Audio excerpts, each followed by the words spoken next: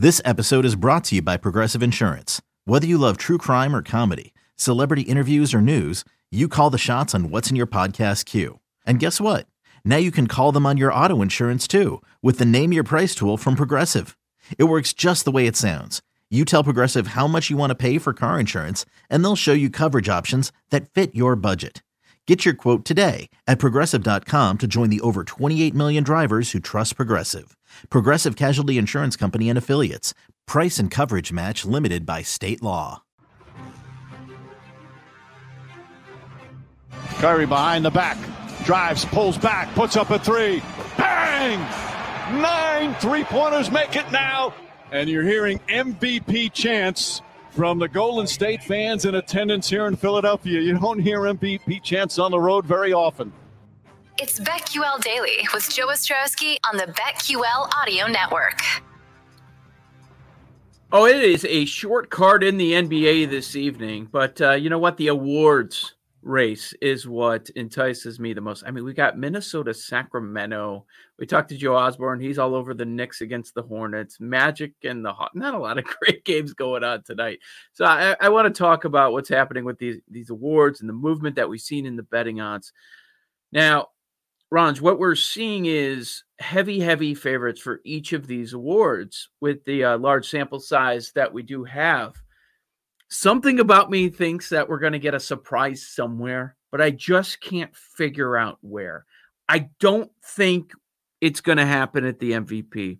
After what we talked about last week with that ESPN straw poll with 100 and whatever media members, and so many of them have Jokic as the MVP. And then we see what he did last night. Even though Steph is going on this great run, I just don't see it happening. However, it is noteworthy, if you're willing to take a shot, you think this Curry run can continue, that at PointsBet, Curry is 20-1 and the fifth favorite. He should be the second or third favorite right now. Yeah, I'm a little surprised that he's not. I still think Embiid deserves to be in the second spot. The only thing that hurts him, and it's significant that he missed 18 games this year, which is that's a pretty big deal. If it weren't for that, I think he's a little bit closer to where Jokic is. But the only person at this point, if he continues playing the way he's playing, that can overtake either of them is Curry. But again, that's a pretty huge ask because we're talking about an historic run that he's on right now. We mentioned this earlier. Through the 10 games, he's made 72 3-pointers, which is ridiculous. He's not going to keep doing that. He's not going to keep up with this pace of scoring 40 per night every single night. And he has single-handedly gotten that team back into the playoff conversation when they were bad for so long. So, like I said earlier, if he does continue this and he does get them into a reasonable seed, and I'm not talking about like that being that play-in game, being. I think you need to be top 4, top 5. Yeah, like if he gets them into and that's a long way to go for them. So I don't think that's possible. But if he keeps playing this way, then I don't know how you ignore him, with the exception of Jokic, in the way that dude is playing. Because you put it perfectly earlier. We're all talking about Steph. Look what Steph's doing. Steph this, Steph that. Everybody went to bed, and here's Jokic, like going off as well and helping his team to a win last night also. So I don't know. I don't think that you could. I mean, you could put some money down on Steph at 20-1 if you want to, and maybe that pays off for you, but it's still more likely that Embiid bypasses Jokic than anybody else, and I just don't see anybody else doing it. Steph would have to get, I think, to the 6. So you avoid that play-in scenario completely. Yes. And they're 4 games behind Portland. And there's 14 games left, right? 14 for them, yeah. That'd be tough. It'd be, but if they accomplish it, that's all anybody's going to talk about. Even if Jokic deservedly should be that winner because of everything he's done all season, everything he's meant to Denver, it would be tough to take that away from him, but everybody's going to talk about Steph. And part of it is this, Joe, because he's been injured and because he's not been available and because when he has played over the last couple of years, it hasn't been quite vintage Steph Well, now you're seeing it. And I think people gravitate toward that, and they're going to throw their votes his way. And I will also listen to the argument that states, if you remove Steph, they're Minnesota or they're Houston. Like, that's how bad the rest of the roster is. They're Orlando. They're bad. Yeah. Exactly.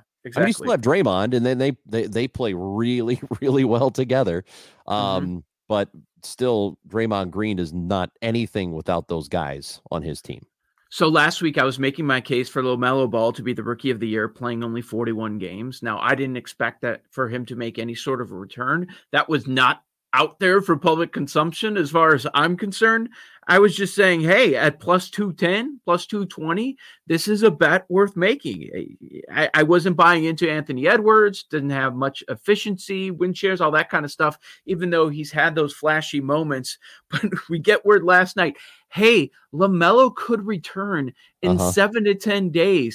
So LaMelo's number goes from, it was going down a little bit throughout the last week. I saw it at plus 175 most recently. And now they reopen the Rookie of the Year markets everywhere. And LaMelo's the minus 250 favorite just because he might return to the court. That is absurd. So for a while there, Edwards was at minus 125. Right. Yeah. And now he's down to plus 190. Right. So right. If LaMelo plays like, I don't know how many games, like let's say if it gets close to 50. Yeah. So then he finishes close to 50. Right. He's winning. I think I was still under the impression he was going to win anyway. Yeah. That Anthony Edwards does a lot to help. He scores a lot for them, right? I mean, I think that's the reason he's going to or is in the conversation right now and was that favorite for a short period of time. He ain't the best all-around player, but I think people generally recognize that LaMelo Ball has made Charlotte into something that's watchable. There's something that's competitive and shouldn't be competitive as much as they are right now. Which is why if he plays at all, and I don't even think he has to get to 50 games, Joe, I still think he's going to win that award regardless. Hey, it's Kaylee Cuoco for Priceline. Ready to go to your happy place for a happy price? Well, why didn't you say so? Just download the Priceline app right now and save up to 60% on hotels. So whether it's Cousin Kevin's Kazoo Concert in Kansas City, go Kevin, or Becky's Bachelorette Bash in Bermuda, you never have to miss a trip ever again. So download the Priceline app today. Your savings are waiting. Go to your happy place for a happy price. Go to your happy price, Priceline. So the biggest favorite we see in any of these awards is with the award that has confounded me the most throughout the entire season, because I just couldn't peg a player, and the favorite kept changing, and it's the most improved player. At PointsBet right now, it is Julius Randle of the Knicks at minus 625. And I'm just at the point where I'm like, yup, he's winning and nobody else is going. Part of it is the media. Part of it is what he's done with his numbers. But the other guys, like Joe Osborne mentioned, Jeremy Grant, like he can't consistently stay on the court.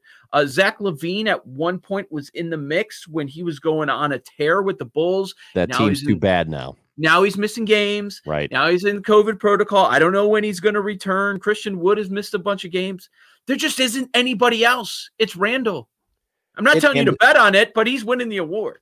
Yeah. So what is it as of today? Is it 200? Minus 200 or 210? Minus 625. Oh, it's okay, fine, whatever.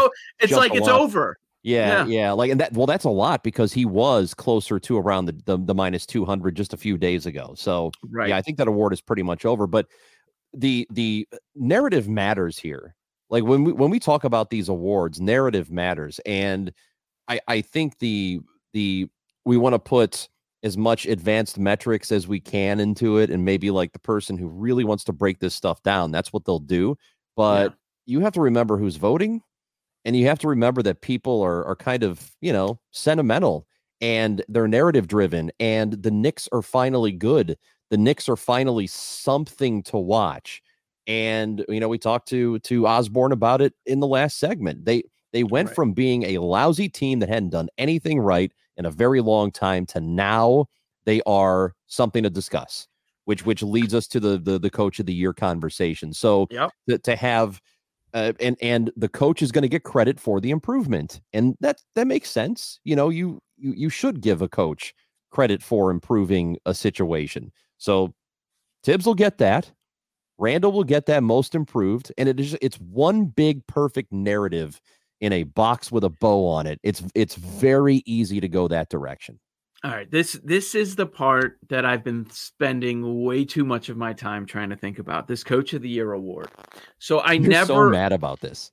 Well, I'll tell you why. I'm not mad about it. I'm just, you're fired up about it. Here's what it is. I don't know what to do. That's the issue. So with Jokic, I never hedged my bet. I thought about it many times with LeBron and Embiid. And then like Steph right now, I'm thinking about it, but I haven't done it yet. And I don't think he's in danger of losing the award. He hasn't done anything to hurt himself. And they're in a good spot in the playoffs. Coach of the Year. So I bet on two guys before the season started. I bet on Snyder of the Jazz, and I bet on Malone. Right? They were both 25-1. Now, Snyder was the favorite, obviously, much of the season. They went on that crazy tear early on. And he's still the favorite. He's minus 152 right now. And so I've been debating, do I hedge it? What is it? I was thinking Monty Williams, which makes sense. They might be the number one seed in the West with the Suns. And that's even money at plus 100. But now Tibbs is in the mix. And this is why I'm annoyed. I have no idea what to do. And the Tibbs steam is so out of control. Anytime I hear the NBA being discussed or talk about what Tibbs is doing, even though they're going to be a 4 seed or a 5 seed, I don't think they're going to win every game the rest of the season. One of our producers, Dylan Burns, big Knicks fan, he might argue with me on that one. But now it's like, okay, if I'm going to hedge my Snyder 25-1 bet, I don't have a guy to hedge it with because now there's two guys. Right. So then maybe I'm like, maybe I just ride this out or just wait till Tibbs is weeded out of the conversation, or maybe the Suns lose a bunch of games and then Monty Williams is out, or I just don't know what to do. Here's the thing, Raj. When I was handicapping this award, the whole idea was, okay, you've got to get the head coach of the team that finishes with the 1 or the 2 seed. Most years, that's how it works. If your team's a 1 or a 2, one of those coaches is going to win. But now with Tibbs in the mix, the reason I didn't bet him when he was 25-1 last week was because they're not going to be 1, 2, or even 3. But man, is he getting a lot of support. Joe, they've gone from a 21-win team to what they're doing this year.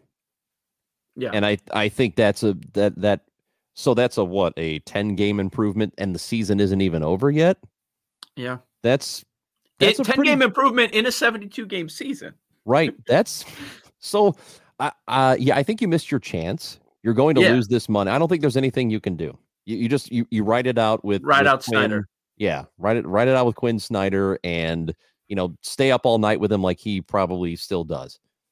All night, every night, never goes to sleep. The worst, yes, the worst would be hedging with Monty Williams a large sum of money, and then Tibbs wins. That would be the worst case scenario. Yeah, I mean, Phoenix is a little bit better than you thought they were going to be, but he's not going to win that award.